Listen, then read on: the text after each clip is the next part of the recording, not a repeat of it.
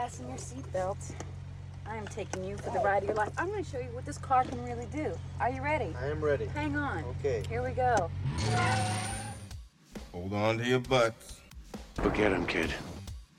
To infinity and beyond! It might be a tumor. It's not a tumor. Not a tumor at all. So you can go ahead and ask me what you're going to ask me, and my natural response could be to get offended. Well, fine, let's talk about it. Any thoughts of your own on this matter? Or is that your thing? You come into a bar, you read some obscure passage, and then pretend you pawn it off as your own idea just to impress some girls? Just another American who saw too many movies as a child. Yeah, well, that's just like your opinion, man. All right. You're listening to the 30-something Movie Podcast. One movie each week, 30 years in the making.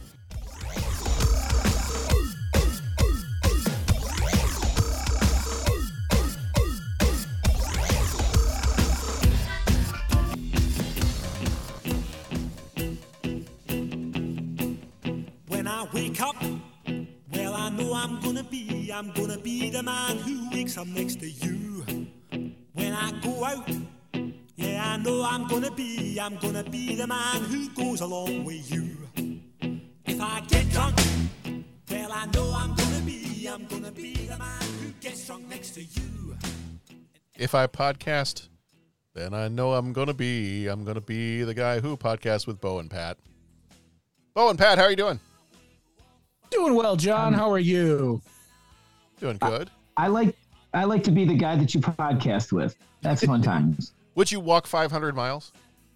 I would walk 500 miles and then 500 more. Oh, just to be the man who walked 1,000 miles to be on the podcast with us? I would walk 1,000 miles just to fall down at your door. Oh, I'm so excited about that, Pat. That makes me feel special. Good time. All right, everybody. This is the 30-something movie podcast. We're not walking anywhere right now, but we'll be here for the next hour or so. And this time around was episode number 456, Benny and June from 1993. And we're looking forward to this one. This is a fun one. I kind of got introduced to this one through my, at the time, girlfriend, now wife. I don't think I had seen this movie before watching it with her, and I know she really enjoyed this movie, and it's still, I think, one of her favorites. So that is kind of how I got introduced to this one back in the day, and I've watched it several times since then. So I was kind of excited when we got to 93, and I knew this one was going to be coming up. So looking forward to this one. All right, very, very quickly, we spoil the movies we talk about, so we just kind of talk freely here. If you hear us start to talk about a movie that you don't want to hear anything about, maybe just skip ahead 10 seconds or so. And then visit our website, 30podcast.com, where you can leave a rating, leave a voicemail. You could become a co-executive producer with us via Patreon. We have all kinds of different levels where you can support us there. Financial support for the show goes back into helping us cover just the hosting costs and things like that. There's not a huge cost to doing the show, but we do, definitely over time we want to be making things better and all that, and there is a little bit of a cost that comes with that. So if you are enjoying the show and you want some bonus material, because we got some bonus stuff over there too, or some bonus benefits that you can get, you can head over there to 30podcast.com, and there's a little donate tab on our website, and you can join us on Patreon and get those bonus episodes as well. We do about 3 a month, a couple of short ones and a full-length episode. So we got that over there. Let's see. I'm trying to think if there's anything else that we need to do before we jump into talking about Benny and June. I was talking to Bo before we started recording. I just got back from a work trip in New Orleans. That was kind of fun. I became a vampire. I don't know if I shared that with you guys. We saw the pictures and all that. John, how was the trip? Was it just a great time? It was fine. I had a hard time getting up the next morning and then being out in the sunlight. So it was really tough. Other than that, it was fine. Actually, there were a few kind of little crazy moments. I think the coworker that I went with might have been a little freaked out by the Vampire Cafe. And the fact that when I purchased my adult beverage, which I did so with my own money, not with the work credit card, it came in a blood bag. Super excited about that. So happy. He was very much freaked out. What did you purchase? It was some type of vodka. They had colored it red. Some type of vodka. Yeah, I wasn't paying that much attention. I was just excited that it came in a blood bag. Fair enough. So. I get the excitement of that. I also understand your coworkers' hesitance to accept the weird. Like, I'm there. Yeah. And to quote Fight Club, as Jack's complete lack of excitement was my lovely wife when she found out that I got to bring the blood bag home as a souvenir. Oh boy. So now the next time I love go, that you did that. It makes me happy. The next time I go decide to purchase any Hawaiian punch or something like that, I have something to put it in. So I am super excited about that. The other adventures semi-related in New Orleans. Obviously there was a work conference there, so the conference was very good, learned many things and got to see all kinds of fun stuff. But in terms of getting to like walk around the city and things like that, I actually saw some people who were quote unquote vampires. Sure. Because they dressed the part, like they had the very long hair, they had filed their canine teeth down to be very pointed, so they were of the vampire subculture. So that was, not something I tend to see walking around downtown Chicago. No, plenty of weird there, but not that kind. Right. So anyway, I saw some interesting stuff. Yeah, we had a tornado warning one night, so that was I spent a good 45 minutes reading a book on my Kindle in the bathroom of my hotel room. So other than that, things were good. Got to keep you guessing. That's true. Well, and then later that morning at like 3:45, 4 o'clock in the morning, after all that had happened, the fire alarm or the emergency alarm for the entire hotel goes off, and they're like, evacuate the building. Like, all right, great. So scores of people are going down the stairs. I was on the 13th floor, which I found a little strange because I thought hotels didn't do 13th floors because they're superstitious. Oh, buddy, in New Orleans, it's fair game. I figured that's in New probably Orleans, the they reason charge a premium for that floor. I probably paid more for being on the 13th floor. Indeed, I bet you did. I paid for the privilege. And so we get all the way down to the ground floor, and the guy at the front desk is like, sorry, it's a false alarm. You can go back up to your rooms. There were some That's awesome. grumpy, grouchy people waiting for the elevators. You think? Yeah.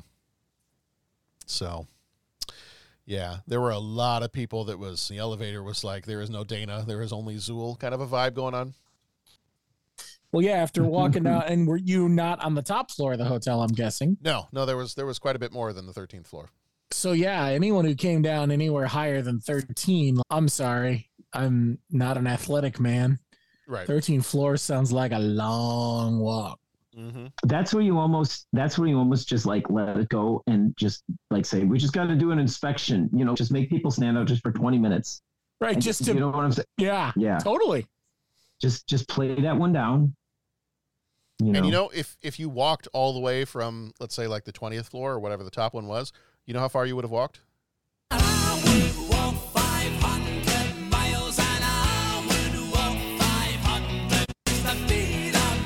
Yeah. That's about how far you would have And walked. there's the transition. Mm-hmm. Yeah. Mm-hmm. So. Why, folks? Because he's a master. Yes. He is a master podcaster. Yes. Careful how you say that. I was. Watch out now. Watch out now. Watch yourself. Better check yourself before you wreck yourself. All right. That's from another movie. Mm-hmm. That's next week. Yes, that is true. And that seemed early on for that phrase. I don't feel like I heard that phrase until even just like a few years ago. Wait a minute, time out. The movie that we talked about last week, the last week. That movie coming up from last week, yes. Yeah, the one coming up from last week, Searching for Bobby Fischer, because Lawrence Fishburne says that. Yeah, let me be embarrassed about that. How long it took me to figure out who it was. He was so young. I was like, God, who is that? Oh, yeah. Ugh. I was obviously not in my right mind. It was Event Horizon vibes of Lawrence Fishburne. Right? This chessboard is a tomb. Yeah. But anyway, so we're here for Benny and June. I don't think we got anything else, so we can just go ahead and jump right on in here. There are, as I go through, if you were with us last week for Searching for Bobby Fischer, you're going to notice that there are actually several cast members that bridge these two movies. I believe William H. Macy and Dan Hedaya. I think Hedaya, is that how you say it? Hedaya? They both were in Searching for Bobby Fischer, and they're in this movie as well. So a lot of crossover. Yeah, I thought that was odd. I was like, these two movies are not very different. Yeah, not even in the same on the same shelf at the Blockbuster, but right. Searching for Benny. That's a different movie. We could have just mixed the two. Could have been a chess movie about mental illness. It could have been Searching for Benny in June. Yeah. All right. Well, this one is called Benny in June. It came out on the 23rd of April, 1993. It was rated PG with a runtime of 1 hour and 38 minutes. Directed by Jeremiah S. Chechik. He did National Lampoon's Christmas Vacation and Gossip Girl. I can't see the line, can you, Ross? Writers... No, you can't, Dad. Writers for this one were Barry Berman, who did the story and screenplay, and Leslie McNeil, who did the story. Berman did Waterproof and The King's Daughter. McNeil, this is the only writing credit. Producers were Susan Arnold and Donna Roth. Arnold did Grosse Pointe Blank and Drillbit Taylor. Roth did Grosse Pointe Blank and 13 Going on 30. Music was done by Rachel Portman, who did Chocolat and The Legend of Bagger Vance. Cinematography is done by John Schwartzman, who did Seabiscuit and Pearl Harbor. Editor was Carol Littleton, who edited E.T. and Body Heat. One thing I wanted to comment on real quick, which I thought was kind of interesting, I feel like this is one of the first movies, and maybe I'm wrong about this, I'm just kind of basing this off of recent memory. This seems like one of the first movies where a majority of at least the crew that we've listed so far, director, writers, producers, music, cinematography, and editor, a majority of them are female. You know, cool. you have two female producers, you have a female writer, female music composer, you have a female editor. So I thought it was interesting that that's not quite, you don't see that quite as much in the 80s and 90s movies that we've done up to this point. Not to say it doesn't happen, it just seems few and far between. Indeed. Budget for this one, not sure. Box office was $30 million. Flickmetrics, which combines Rotten Tomatoes, IMDb, and Letterboxd scores, gives this one an average of 64%. And CinemaScore, folks that saw the movie and then were surveyed as they were leaving, gave this one an A. Starring Johnny Depp as Sam. He was in A Nightmare on Elm Street and Pirates of the Caribbean, and he might possibly be the worst pirate you've ever seen. Mary Stuart Masterson played June Pearl, or Juniper Pearl was her full name. She was in Some Kind of Wonderful and Fried Green Tomatoes. Aidan Quinn was Benny Pearl. He was in Legends of the Fall and the TV series Elementary. Julianne Moore was Ruthie. She was in Boogie Nights and Far From Heaven. Oliver Platt was Eric. He was in Bicentennial Man and the Three Musketeers. CCH Pounder played Dr. Garvey. She was in The Shield and Avatar. Dan Hedaya was Thomas. He was in The Usual Suspects and Mulholland Drive. And William H. Macy played Randy Birch. He was in Fargo and Seabiscuit. All right. I got a little trivia for us, got a synopsis for us. I'll play the trailer, and then we'll jump on into some major moments before we get into our deep thoughts on this movie. One that we thought was kind of interesting, I was talking with my wife about this because she really enjoys this movie. Do you know who was originally set to play June, but dropped out of this movie because of a change in relationship status? Yes, Winona Ryder. Yes. Oh. We agreed that might have made a very different tone of movie. I would think, right? Like, yeah. So yes, she was all set to play June because she was dating Johnny Depp at the time, and then when she and Johnny Depp broke up, then she decided to leave the project. So she would have been the character of June. Okay. Interesting. But the relationship went sour, and so she stepped out. A couple of other ones, some first choices for the leads. Some of these would have also been very different. Some other first choices for the leads were Tom Hanks and Julia Roberts.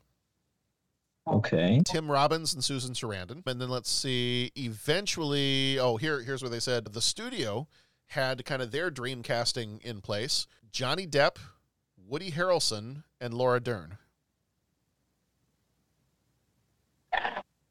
Okay. Okay. And apparently they actually had that kind of ready to go. Like, I think Woody Harrelson would have played Benny, Laura Dern would have played June, and I guess Laura Dern, who had just recently been nominated for an Oscar, when she found out that she would get third billing, even though she was an Oscar nominee, she quit the movie.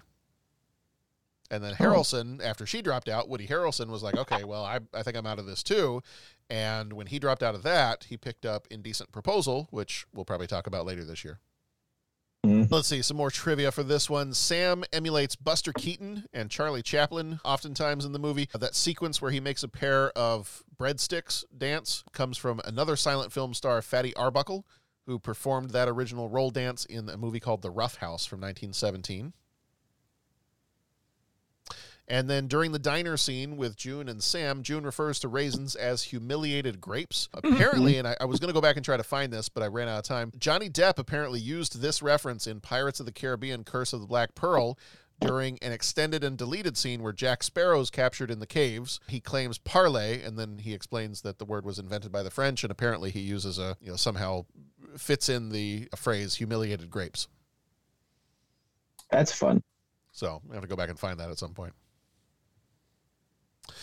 All right. The synopsis for this one, in the style of one of our all-time favorites, Don LaFontaine. Sparks fly when a quirky, free-spirited dreamer meets and begins to fall for a young woman plagued by hallucinations and schizophrenia. And her overprotective brother is not thrilled. But when their unconventional relationship is put to the test, they must find a way to save each other and their love. Get ready to laugh, cry, and fall in love with Benny and June, a tale of love that defies all odds.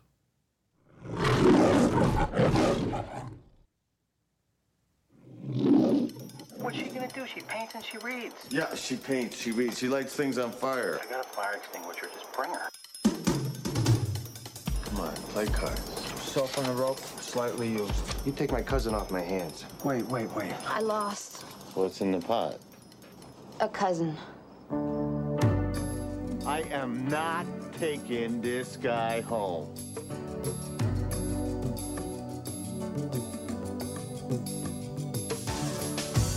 Did you see those raisins on TV? The ones that sing and dance and stuff? They scare me. Yeah, me too. Knock it off. I'm her brother, and I'm her only family.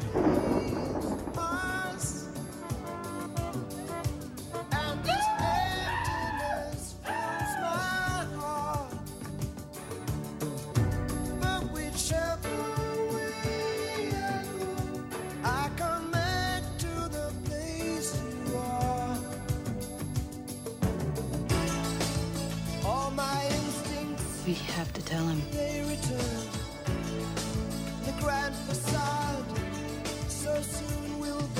I love him! Yeah? Well, you are crazy.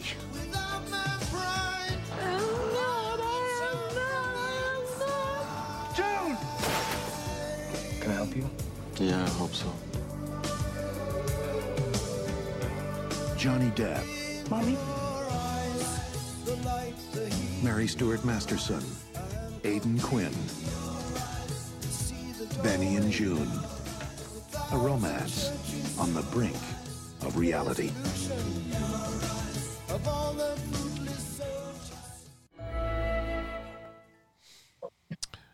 All right. So, major moments for this one. We've got about 8 major moments. This is where we kind of just walk through the plot of the movie, just to kind of give a sense of what happened, but just kind of cover that real quickly. So if you haven't seen it or haven't seen it lately, this will just give you a quick idea of what happens. So major moment number 1, I'm calling it Paint Us a Picture. And this is where we start the opening credits. We see that we find out in a bit that it is June, that she is a painter. She's very creative and does a lot of painting. But we don't get a sense quite yet. I mean, things seem very peaceful. We have some peaceful scenes of a train coming into town and June doing her painting. And then we kind of get pretty quickly once we get into the movie, we get introduced quickly to Benny, who is a mechanic and seems to be a fairly kind-hearted, good-natured mechanic who is going to give everybody a good deal, especially if you're an attractive young lady. He may give you a good deal on an engine, or as his buddy Eric points out, probably too good of a deal. Which, by the way, I know this is leaning more on the opinion stuff, and we're not jumping there quite yet, but I feel like I need to repeat this every time we have a movie where he shows up in it. I really, really enjoy Oliver Platt as an actor. Yeah, he's fun. He potentially is one of my favorite actors. Because I can't think of a movie that I've seen him in where I haven't enjoyed. Even if I didn't enjoy the rest of the movie, I've always enjoyed his part. Yeah, he's pretty awesome. And so we kind of get a sense pretty quickly. Major moment number 2. I'm calling this the peanut butter super chunk emergency.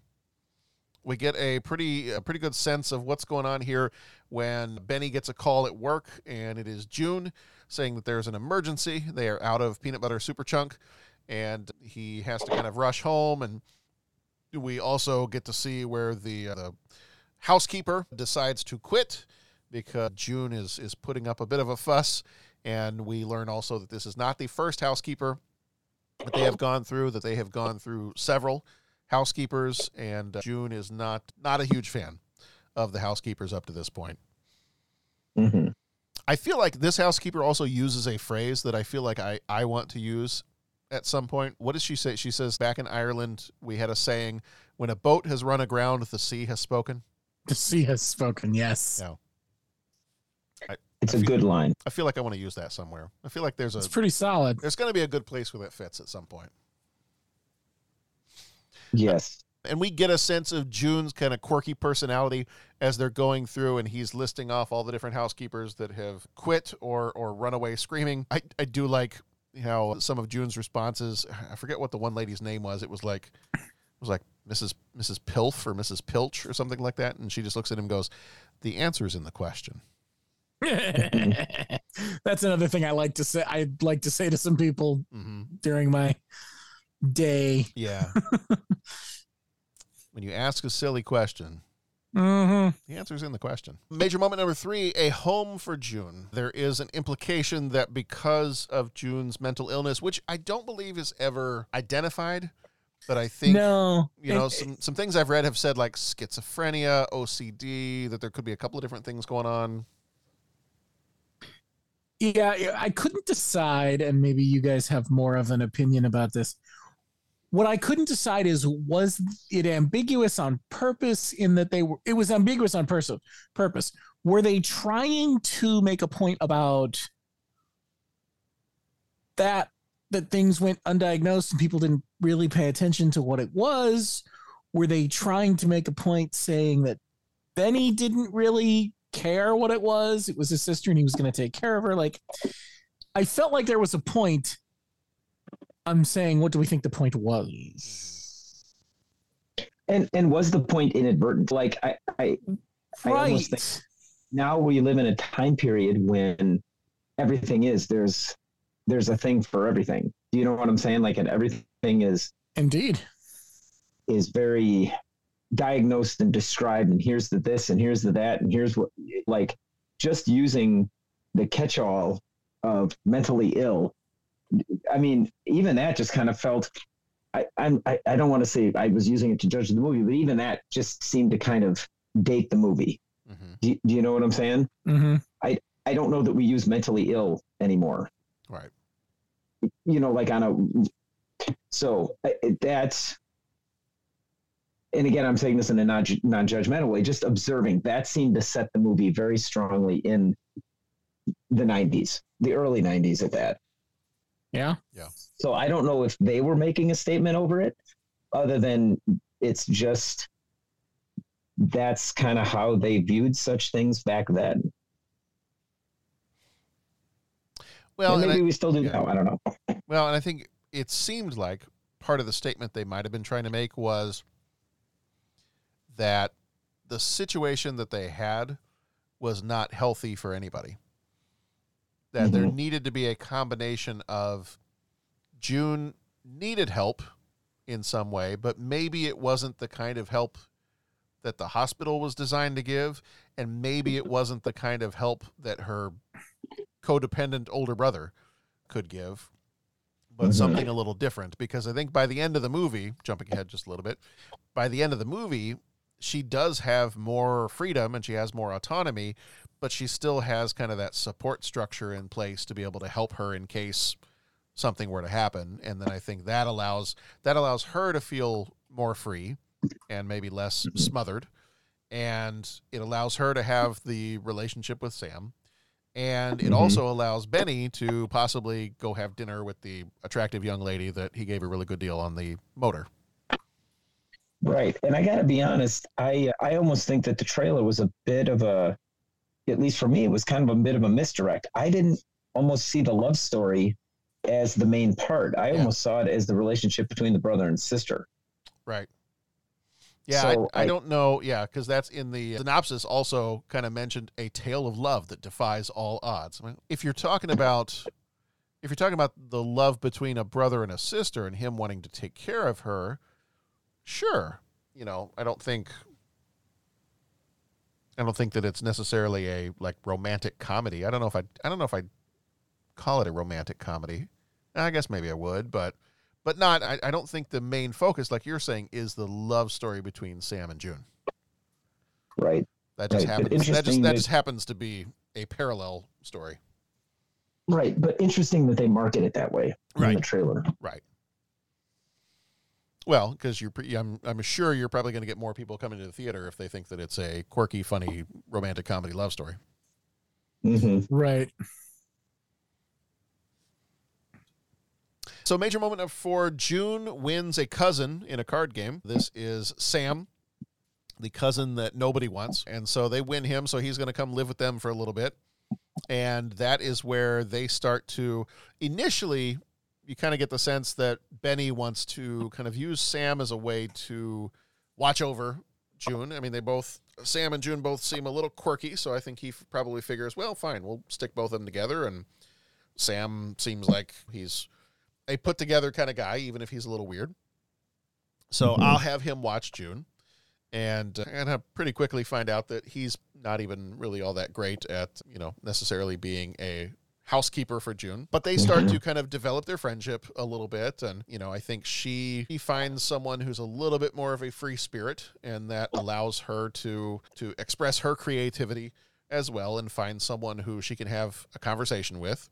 When I think the brother, I think Benny kind of feels like maybe it cuts him a little bit of a break here and there until he realizes that, well, they both have got some strange stuff going on. So maybe this is not the great arrangement I thought it was going to be. Mm-hmm. Mm-hmm. And then we introduce the one of the other major characters in this when we get to a scene in the diner, when we got that scene where he's making the breadsticks dance.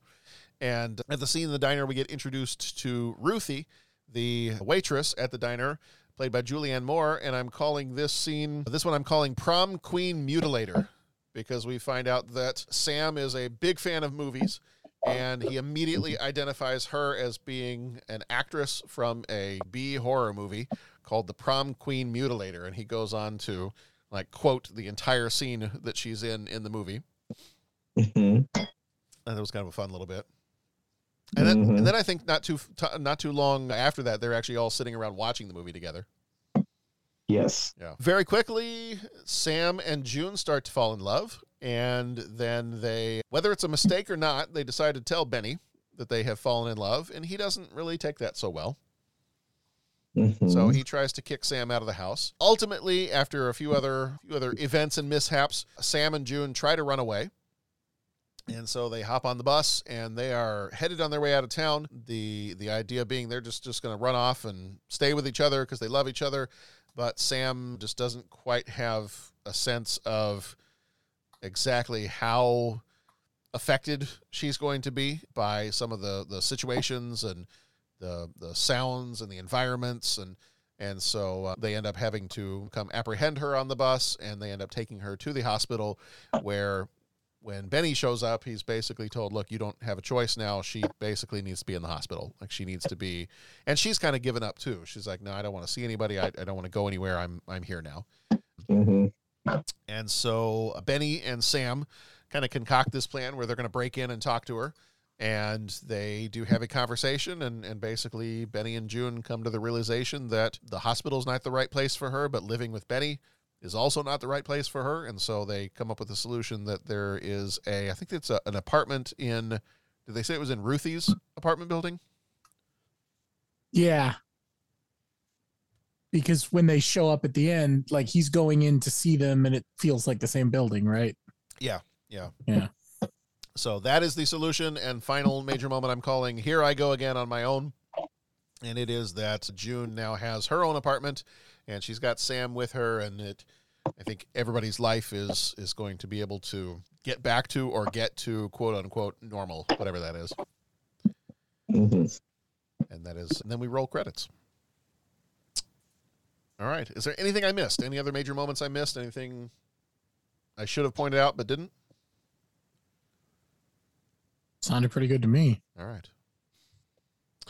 All right. Now it's time for Deep Thoughts. And now, Deep Thoughts.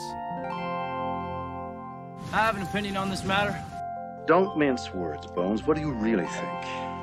I like it a lot. Wow. It's very deep. Thank you. All right. So, just in general, starting off with this one, when was the first time you saw this movie? And just we'll start off with this. Do you like this movie? First time I saw it was this weekend. I had never seen this one before. Oh, really? Okay. Even though the more I read about it, I hear that it's on some lists of movies everyone should see and all that stuff. It kind of slipped through the cracks for me. It's not really my wheelhouse style of movie. Yeah. I think is why. But I liked it. It was fun. Yeah. You know?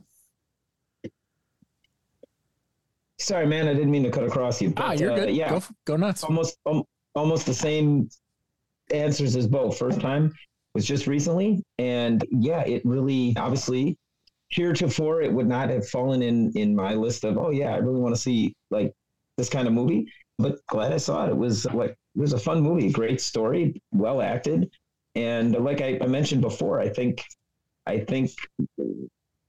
don't think the way they sold it in the trailer was totally accurate to what the movie is, but I thought it was a really good movie. Yeah. Yeah, as I mentioned before, we've seen this movie several times. It's been a little while since I've seen it. I think my wife and daughter, though, watched it just a few weeks ago. And so we've seen this several times. The first time I saw it was mid-90s, probably when my wife and I started dating, and have seen it several times since then, but I know that this is one of her favorite movies.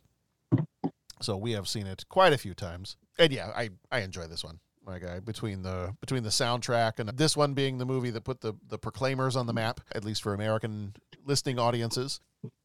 But I really enjoy this movie and enjoy Johnny Depp's part in it, and just the very quirky sense of humor, and so many of the conversations that they have. Just funny. Those raisins you see on TV, the ones that sing and dance, they scare me. Like, yeah, the California raisins are a little creepy when you think about it. So, let me ask you, especially back then, because that was when they had those. I don't know if it was stop motion, but that's when they had the California raisin commercials where they were. You know what I'm saying? Didn't they use stop motion on that for a while? Yeah, it was like the claymation kind of stuff. Yeah. Yeah. So let me ask you this, because we kind of started to talk about this, and it is kind of the major theme of the movie, even though they kind of advertise it as a love story. It's not really, I would argue it's not really a love story. It's more a story about, I feel like it's more a story about maybe feeling responsibility to take care of someone. And you kind of, I think, Pat, you kind of started to bring it up. We've talked about this with a few other movies that we've done so far over the years, movies that deal with, different types of, mental illness or whatever term we want to use. But I mean, we've talked about, what have we done? So far, we've done like Fatal Attraction. We've done Rain Man. We've done Misery. We've done Jacob's Ladder. We've done, what else? Trying to think of other 80s movies. The one that I think got us talking about this the most was that movie, The Dream Team.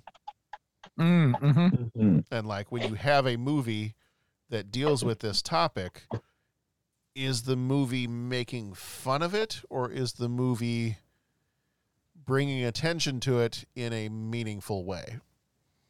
And I feel like we kind of felt, I felt like, and I'm trying to remember from The Dream Team, because that was, like 3 years ago now? Yeah, longer ago than I realized, that's for sure. 89, so it would have been 2019 when we did that one. I feel like with The Dream Team, we kind of landed on that in some ways the movie was giving the subject its due diligence, but in other ways it was kind of making fun of mental illness. This one, I don't feel like that's the case. Like, I feel like this one is putting a human face on the challenges of both. I thought it did a good job of balancing what June is dealing with, but also with the people who are trying to care for her are also dealing with. And I thought it did it in a way that didn't use it as the butt of a joke. Yeah, I agree with that. You could probably argue that there are a few times where it's kind of some of her quirky responses and behaviors, could be used as the butt of a joke. But I feel like for the most part, if I was going to give it a percentage, maybe 90% of the movie, maybe a little bit more, it felt like it was treating it respectfully, if that's the right way to say it. Yeah. Yeah, because I want to be cognizant of that, because when we started down that path talking, especially when we had our Dream Team episode. It just seems like if we would be watching that movie, if we were watching that movie today, if that movie was made today, I feel like you would have a lot more details of whatever her particular need was. Yeah. You'd have a lot more details about it. You know what I'm saying? Like this is, and that's where it's hard to put your finger on it. This just seems like we're using and again, I'll use the term, they would describe it as mental illness. And I feel like we don't even use that to describe things like that anymore. And it wasn't even so much that was the focus. It was like, that was the means to an ends, right? Like the ends was how a brother and sister could relate. And, like you said earlier, doing what's best, how do you give up? Are you holding on too tight? All those things that the story kind of spelled out. And I think the only thing that I got a little bit like, okay, where are they going with this, is if they kind of spell it out like everything is solved if you just everything is solved if you just let someone be who they are, and give them a little bit of freedom and all will be good. And it's like, whenever you're dealing with something like that, it's always a process. It's never like, okay, we turned the corner and everything is good now. And I was a little bit worried that was going to seemingly be the message of the movie, but I don't think it was. And especially because the way they ended with that montage scene where the Johnny Depp character and her, they showed them interacting. I think it ended in a pretty respectful manner too, with the idea that, okay, it's just a process. And, I don't feel like this is an ending. Like the end of the movie seems to be more like a beginning. And so I was okay with that. But again, I think it's treatment of, I keep saying it, with treatment of mental illness, that almost seems just to be more of a vehicle, as opposed to like the goal of the movie itself, if you catch my meaning. Yeah. Yeah.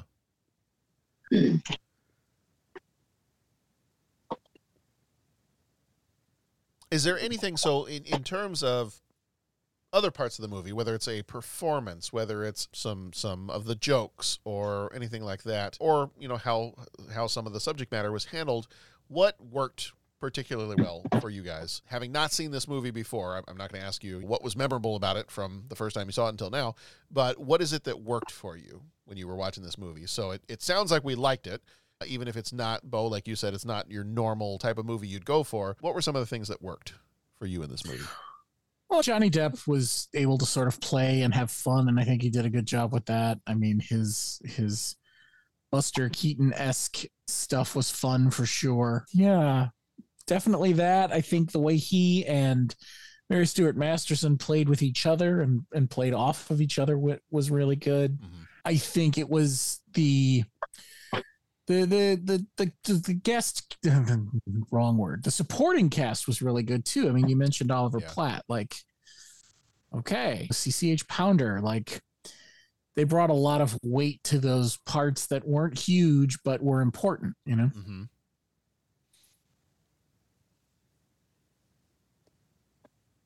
Yeah, I agree with that, especially there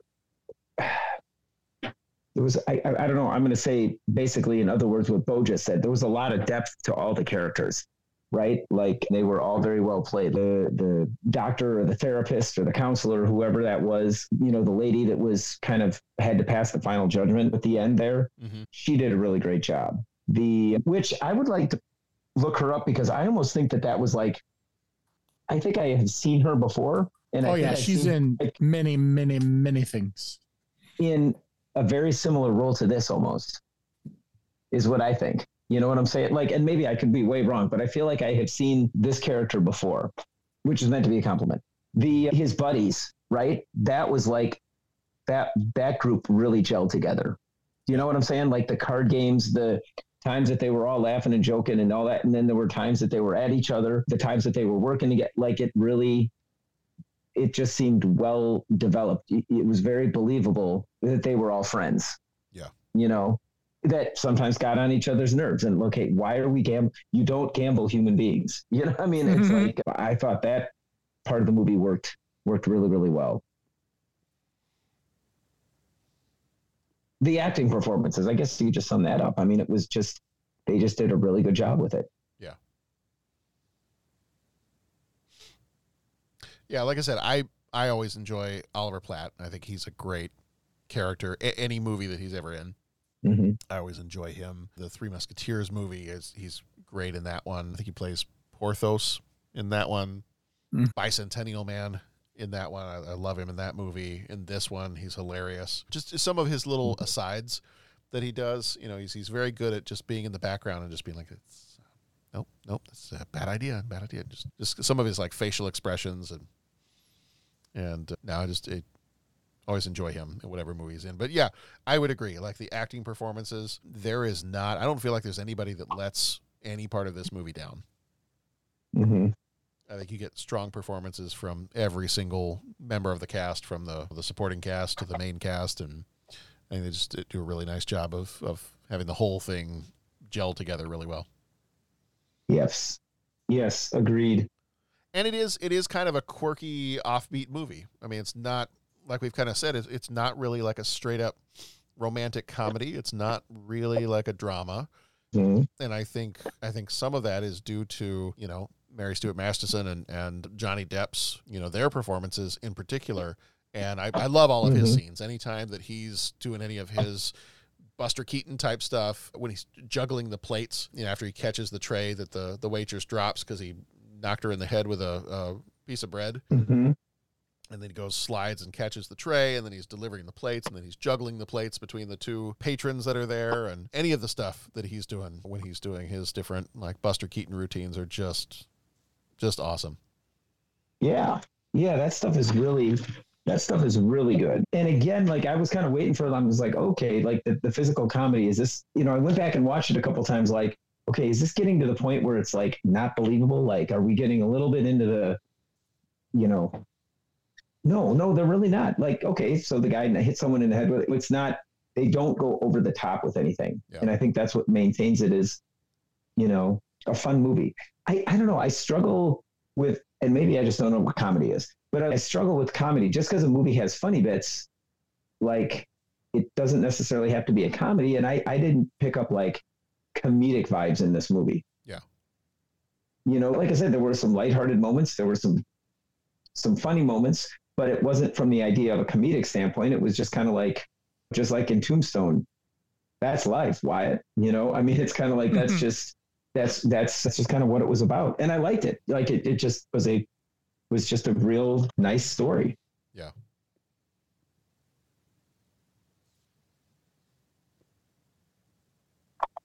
Is there anything about this movie that did not work for you?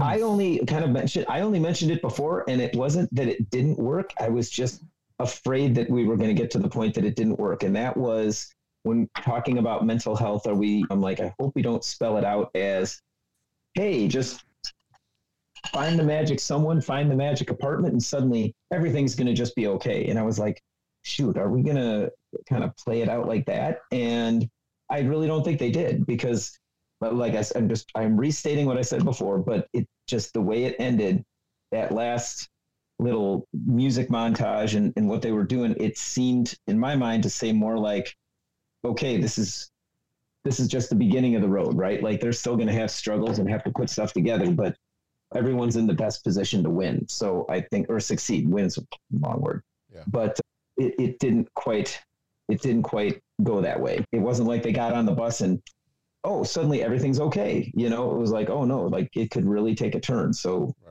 you know, this is something that we have to work through. It's not going to be like some magic combination we ride off into the sunset.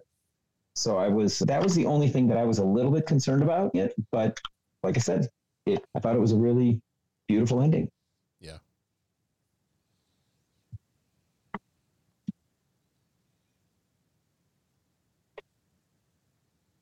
What about Bo? Is anything about this one that wasn't working for you?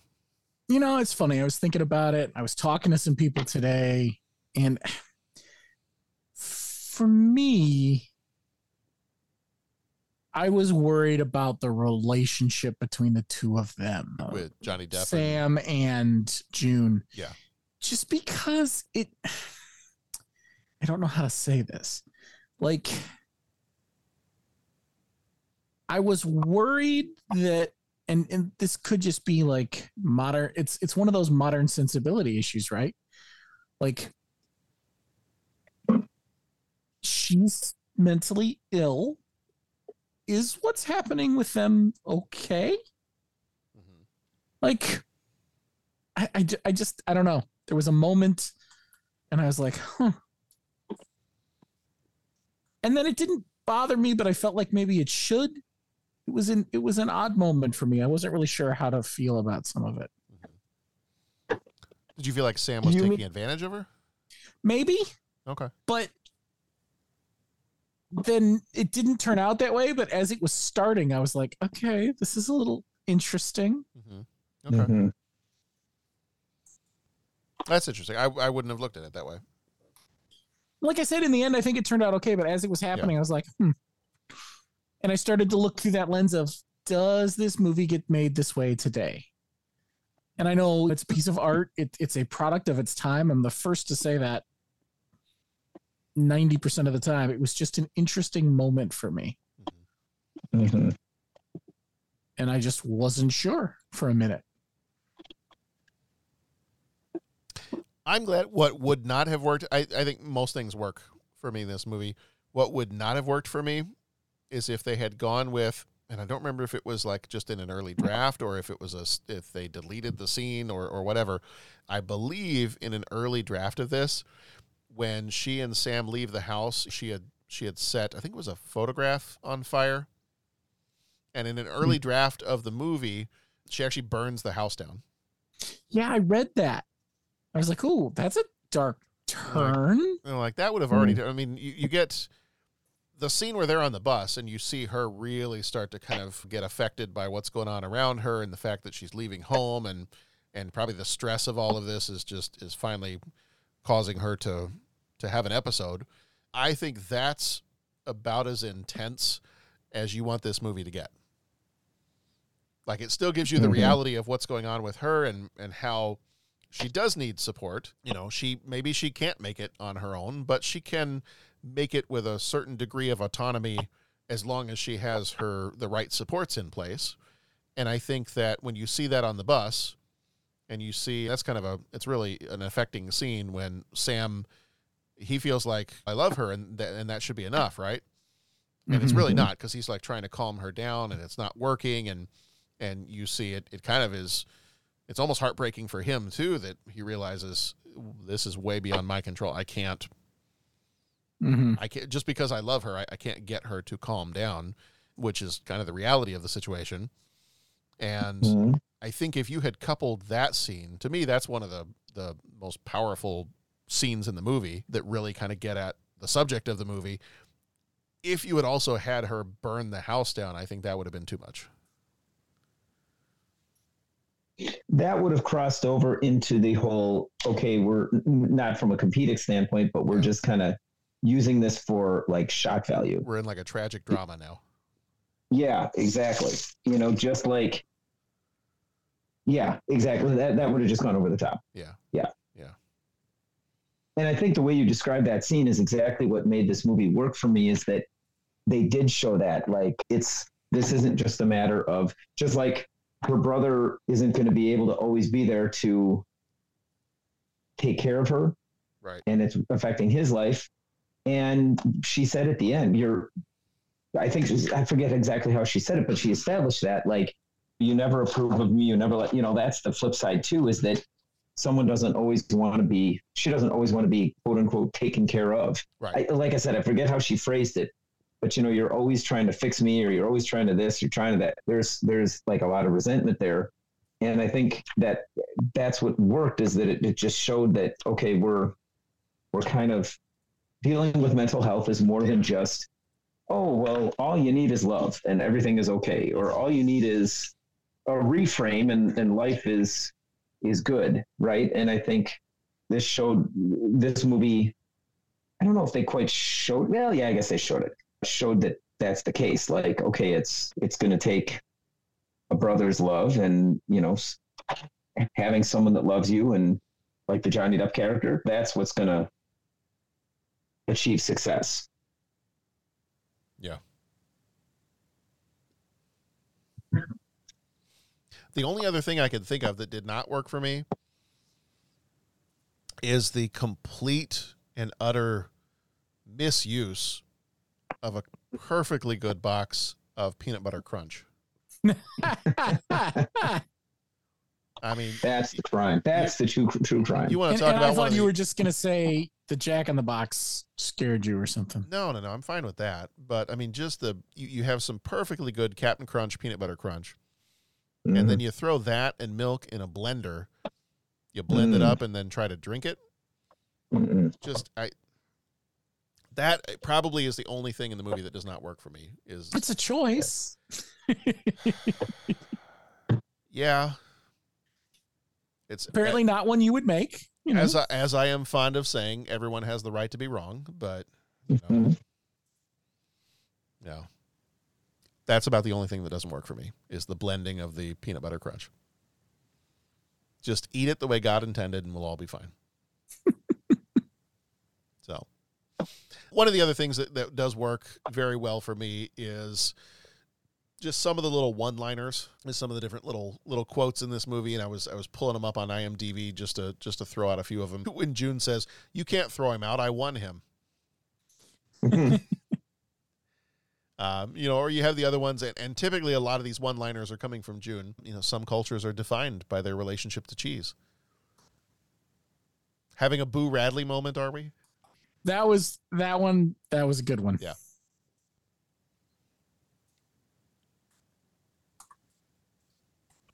Have we an internal sequin issue to deal with, Benjamin?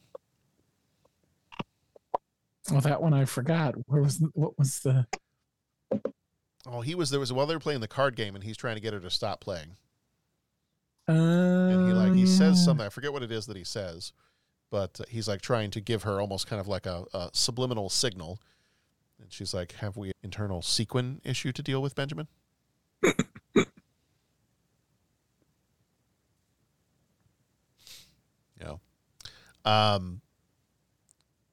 If I had to vote on the worst prize in a card game, it would be the soap on a rope slightly used. Yeah, that was an interesting card game they played, Coupon Poker. Salad Shooter. That was the best. I was attempting to decipher how they were placing value on the coupons. Yeah. I probably spent more time on that than I should have. Yeah. Because I think the amount of time you were meant to spend on it was 0. But I couldn't help myself. It's one of the great movie card game mysteries. I don't know how to play the card game they're playing with the betting structure, and I also don't understand how you really play sabacc. Yeah. I mean, I know there's the idiot's array, and I know there's all that. I know intellectually what those things are, but I'm not sure I 100% understand how to play the game. I would agree that is a problem. They have not made that. And if you cross the two over, I think the Salad Shooter shot first. Well, exactly. Yeah. They do. It's funny because with all the things that are fleshed out in the Star Wars universe, one would think that perhaps that would be so. Well, you can buy a deck of sabacc cards, so I would assume it maybe comes with a list of instructions. Oh, I wasn't aware of this. Yeah. That's nice. Every once in a while when I get like an Amazon gift card, I look around for things. I'm like, I don't really need a whole lot, but what can I what could I get that I wouldn't normally buy for myself? And every once in a while I'll look and be like, oh, well, they have a sabacc deck. Am I nerdy enough to buy that? Yes. Yes. As I lean one way or the other to show, for those that can see, behind me, I have 2 models of the Enterprise, a couple of Xenomorphs, a Rocketeer helmet. What was the quote? The answer is in the question. Yeah. The only problem with the deck, the sabacc deck, is you'd have to teach someone else to play with you, because I don't think that's a play by yourself type of game. No, and in my house, if a board game or card game starts with the word Star Wars, other people tend to shy away. Oh, I bet you could convince one of them to play. Oh, we do Star Wars Monopoly sometimes. Oh, there you go. There you go. Well, they're certainly not going to play Star Wars trivia with you. We've tried. There has to be I'm still suffering from PTSD on that one. There has to be severe handicapping. You don't say. That was the scene right there. You guys were talking about people shying away from games. That was the scene right there that made it when they're playing and he's like, are you bluffing? Yeah. All right. When he plays them anyway and he's like, I thought he was bluffing. You idiot, he was bluffing about bluffing. I mean, that just seemed like a very, I don't know how you make movies, but I mean, like they put them in the room and said, just had them play cards for like 10 hours. Yeah. Right. Yeah. Until like, it just seemed a very lived-in scene. That was a great scene. That really worked for me. Just roll tape and keep it rolling. Mm-hmm. Yeah. Figure it out in post. Yeah. All right. Do we have anything else before we jump into 3 questions? Nothing from Bat. All right. Well, as June would say, there are 3 questions. Do not underestimate the mentally ill. We can count. Mm-hmm. 3 questions. He asks each traveler 5 questions. 3 questions. 3 questions. It's impossible to answer. Impossible because you don't know the answer. Nobody could answer that question. I want to ask you a bunch of questions. I want to have them answered immediately. What you just said is one of the most insanely idiotic things I have ever heard. At no point in your rambling, incoherent response were you even close to anything that could be considered a rational thought. Everyone in this room is now dumber for having listened to it. I award you no points, and may God have mercy on your soul. All right. Question number 1. What is your favorite Johnny Depp role? Bonus points if you tell me that it's the role that he made dance in this movie. Role that he made famous movie. What the heck? No, the role that he made dance in this movie. Oh, okay. When he made the Rolls dance. Roll spelled R-O-L-L. I'm sorry. I'm going a little slow tonight. That's okay. That's okay. I'll get there. We don't have a, here, hold on. We have a You've Been Pat-splained. Do we have a You've Been John-splained? Might have to make You've been Pat-splained. I thought it was going to be... I'm going to have to fix that so it's You've Been John-splained. I thought it was going to be Pat has been confused by your question. Oh, there you go. Gosh, this is tough. John had to explain his pun. I've been thinking about it since you sent the text earlier with the questions in it, and yeah, do you go for like with Johnny Depp? It's so hard. Like, do you go for the role that he like nailed, or do you go for the role that let him be Johnny Depp as we think of Johnny Depp? I mean, obviously there's pirates in here, but I'm just going to shoot. I'm shooting from the hip. I'm just going to say Captain Jack Sparrow, and then like spend the next 5 minutes letting you guys talk and go, oh yeah, you're right. It should have been that. Yeah. Oh, no, yeah, I mean, you're right. I feel like you guys would have hated me. I was originally going to word this question: favorite Johnny Depp role that is not Captain Jack Sparrow.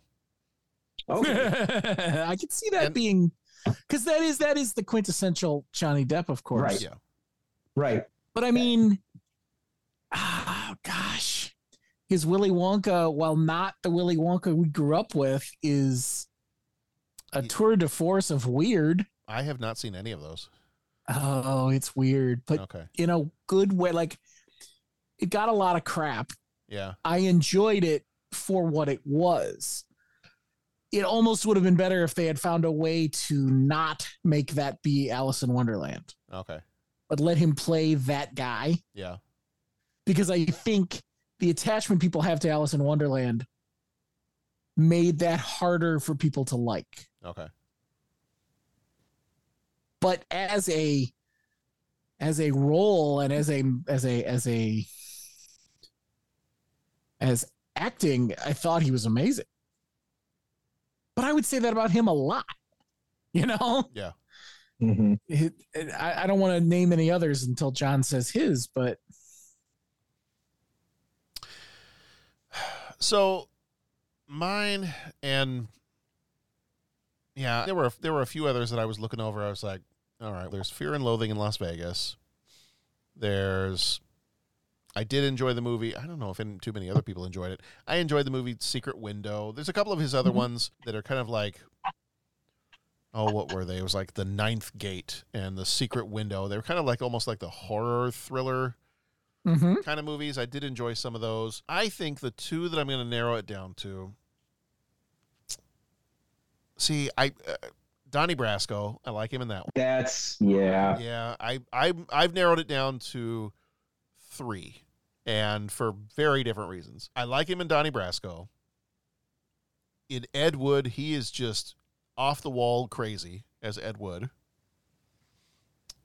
I think I'm going to give it to, just because he didn't do much with his voice, and even his facial expressions were still pretty stoic. I think I got to go with Edward Scissorhands. Yeah. Because he kind of had to do a lot physically in that movie without talking much and without even emoting much. I might have to say, if it wasn't this movie or Donnie Brasco or Ed Wood, I think I got to go Edward Scissorhands. Might be my favorite. What did you think about his Dillinger? You know what? I never saw that one. Okay. I was going to say that too. Yeah. Because there's one where he was playing a real person. Yeah. Which, as Johnny Depp goes, that's a totally different deal. What was that movie called? Just Dillinger, wasn't it? Oh, was it? Hold on, now I got to confirm. That's what it is in my head. That doesn't, no, sorry, Public Enemies. Public Enemies. Okay. Public Enemies. I don't think I ever saw that one. I enjoyed it. Yeah. But it was, and it's an interesting Johnny Depp because it is him having to play a real person who's not that I'm saying Dillinger was a perfectly normal person, but compared to other Johnny Depp roles, I think he could qualify as normal. Yeah. Did you guys mention Finding Neverland? No, that would have been on my list too. But that's good. Yeah. That's another one where he's playing like normal-ish. Yeah.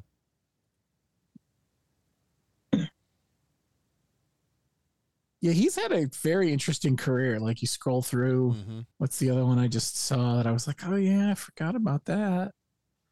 Yeah. Oh, yeah. It's Sleepy Hollow, his Ichabod Crane. Like he's the perfect Ichabod Crane. Yeah, he really helps bring all that to life, and yeah, great actor. Don Juan DeMarco. What's Eating Gilbert Grape? Blow, he was good in that one. Yeah. Chocolat, he was good in that one. I mean, then you look at some of his original stuff, like you forget that he was on the original 21 Jump Street. Right. Or I do anyway. Yeah. Like that cracks me up. Oh, yeah. Well, and I could have gone all the way back to Nightmare on Elm Street, his first one. Well, that's, I'm not going to say that was his best work. No. But.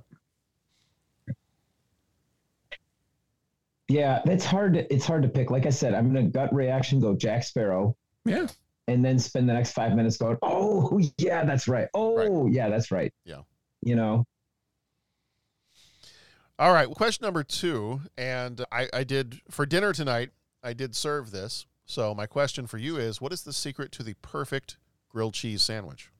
However, when I made the grilled cheese sandwiches tonight, I did not use an iron. I used neither the wool nor rayon setting. Mm. Well, what is the secret to the perfect grilled cheese sandwich? I think good bread. Okay. That's Now- it right there. What, Good what, bread. what type of bread do you go for? It's got to be a thicker bread to like soak up some of the cheese. I also like stuff on my grilled cheese sandwiches. Okay. Do you go? So I like a good thick bread that doesn't fall apart on you. Okay. You know? Do you do like a sourdough? Oh yeah, a nice thick sourdough would be good. Really, anything thick because, like I said, I like to put a lot of stuff on it. I don't want it to fall apart. Yeah. I really hate it when my burritos or anything like that falls apart. Yeah. I think I I've like said the- this before on this podcast, but Five Guys, they will let you put any of that stuff that they have on a grilled cheese sandwich. Oh. Like you can go absolutely insane with it, and I've done so. Oh, okay. And yeah, it can't fall apart. So as much as cheese is important, and I do like one with some higher level cheese.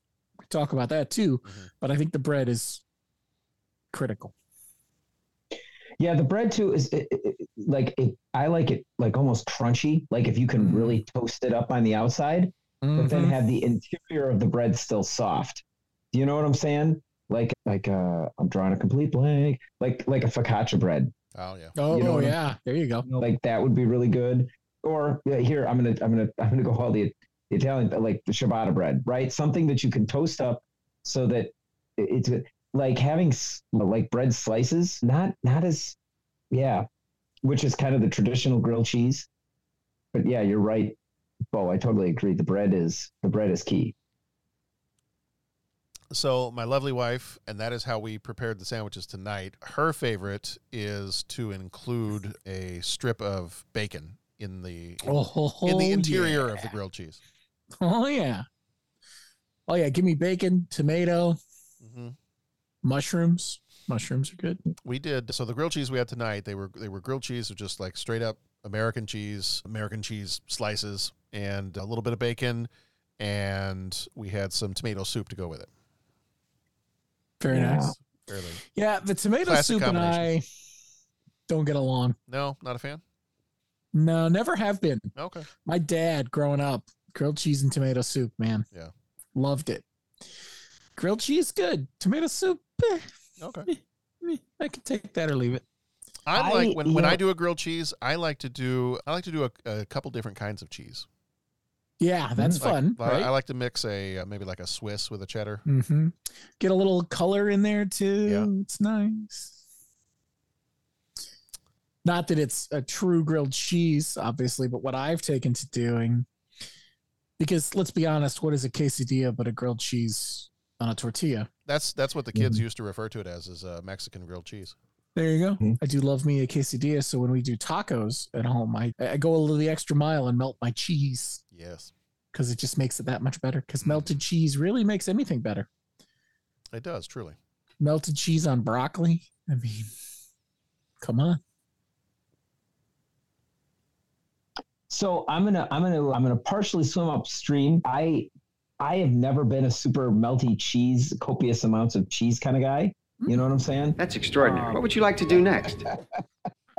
The next thing I'm going to do is say very carefully, that's for me only. So, Bo, I can totally understand like where you're coming from and how that taste appeals to you. I am not judging. I'm only speaking for me. I know that some of our listeners, I've caught wind that some of our friends on the Shirley podcast, which is an awesome podcast. Please go check it out. Everybody that's listening to my voice right now, go check out the Shirley podcast. I guess they took some issue with some of my food choices and all that. So I'm saying this very carefully. I am speaking only for myself, like each to their own. But Bo, while I don't go all the way with you, like a ton of melted cheese on things, I do go the same direction as you in terms of like loading the grilled cheese sandwich with as many different things as possible. You know what I'm saying? Like I totally, because even growing up, as a kid, like I maybe had 3/4 of a grilled cheese sandwich in my entire life. You know, like the old, like traditional, like grilled cheese sandwich. But yeah, like as I found out, you could just put more things on them and all that. And you were talking about quesadilla variant of the grilled cheese sandwich. I'll tell you, my ideal is like a good bread, like you were talking about, and then like slices of tomato, a little bit of basil, a little bit of olive oil, and then the fresh mozzarella cheese, and not too much, and not melted to the part where it's runny, but just a little bit just to make it soft. Like that's the Pat favorite grilled cheese. Some would also call it a caprese sandwich, you know, but that's like my ideal right there. Nice. But again, before I get myself in trouble, I'm just going to say that's only for Pat. I'm not judging anyone else. Like I don't yuck yums in here. You know what I'm saying? Like it is all good. And I think the only umbrage that was taken was when you referred to tofu as food. I think that was it. There was a strong pointed reaction. You want to talk about that's extraordinary. Yeah, that's right. That's right. Unfortunately, he couldn't be here tonight, but our dear friend Jeff Mazuka talks about a food truck that comes around. And I don't know where the food trucks all go. Like people tell me of these places and then I go there. I don't know myself. But I remember there was a day, my gosh, was it before COVID? Maybe it was after, that he was talking about a food truck. And there was this whole crew of people from school that were like, okay, it's our lunch break and we've got just enough time. It's in the such and such parking lot. We're going to get there. And it's like the melted cheese food truck or the something. Oh, toasty cheese. Yeah. And like, okay. So I think I think Bo, you accurately summed up Jeff's opinions on the toasty cheese food truck. So yeah, I just want to make sure I put that out there too, because Jeff was always talking about those. I think it's toasty. It's either toasty cheese or Five Guys or both. They've got one that they put just a little hot sauce on. Red hot sauce. Oh, dude. Little something. This is the way. This is the way. The Toasty Cheese Mobile Eatery. That's the one. Yeah. I think I remember because there was a couple towns over from where we worked. There's a town called Lincolnshire, and for those not from this area. And they had like for the uninitiated. If you're not cool like us and live near the northern suburbs good of for Chicago, you. Yeah. It's so cold. Please save us. There was a time, and I remember going out with them one time. I don't know that that's when because I've never had the toasty cheese before, but I do remember going out. Cheese. There was keep like saying it like salivates. There was like in a corporate parking lot, there were a bunch of food trucks that would park there for like the lunch hours. And I remember going over there one time in the middle of the day and going over with them, and there was some good stuff over there. Uh-huh. Yes, I'm currently making the mistake of looking at their website. Yeah, don't do that. I don't know why. I don't know much. Don't do that. Mm-hmm. Oh, the Great Dane. American and cheddar cheese with Applewood smoked bacon on panini. And they call it the Great Dane. Yeah. Scott's south of the border, Chipotle chicken, cilantro, avocado, aioli. How do you say that? Aioli? Yep. I think aioli. Pepper jack cheese, caramelized poblano peppers, and caramelized onions on panini. Well, we've lost Bo. Yeah. And welcome to the 30-something food podcast. As always, when we devolve into the food podcast, this is meant for Pat, but I think I have to play it for Bo right now. Dreamweaver. I believe you can get me through the night. Suddenly, a grilled cheese sandwich zooms in and hits Bo in the face. Sorry, I fell down. That's okay. So when does the sandwich? When does toasty cheese come back in our area? The toasty cheese makes me feel kind of funny. When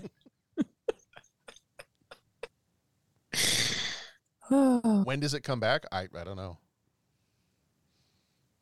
I don't know if they have a schedule or if you have to. There's an event section on their page. I think you can like hire them for an event or. Oh yeah, you can do that. I don't know. Maybe we need to hire them sometime. We could have a podcast festival and hire the toasty cheese truck. Toasty cheese, toasty cheese. All right, well, question Now, number I think 3. you're just toying with me, John. I might be. Question number 3. If you were going to walk 500 miles, which direction would you walk and what would you likely end up seeing? Well, see, this is a loaded question on a day like today because the obvious answer on a day like today is south. For the love of God, south. Yes. I don't care what I'm going to see. It'll be warmer. When the high temperature was, what was it today? 10?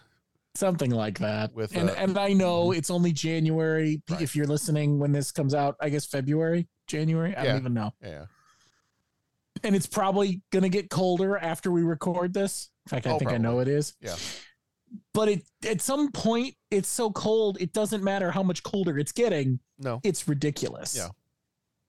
So today I want to say south, but I think truly I would probably go east. Niagara Falls, something like that sounded pretty cool. That was probably going to be my choice, was Niagara Falls, just because I haven't been there. Yeah. I've been, but I was knee-high to a grasshopper. Okay. And I remember very little from that trip. And oddly enough, of all the random things I remember, nothing about the falls. Like, I've been there, don't remember it. I remember being in Buffalo and all that other nonsense. No memory of the big tumbling water. It's kind of sad, actually. But what you do remember is finding out that Clark Kent was Superman? Sure. Because he tripped over the pink bearskin rug. And I get it. Yeah. I just, Yeah. Sure. Mm-hmm. I would probably pick Niagara Falls. My wife said that she would go north despite the raging temperature today because Canada. Really? We still would like to go. Because Canada. All right. Yeah. We would like to visit Canada. There are certainly parts of Canada I would like to visit. Yeah. Certainly parts of Canada I would like to visit. Patrick, did you give yours? Would I walk 500 miles? Yes. For whatever I end up seeing. Well, which direction would you walk?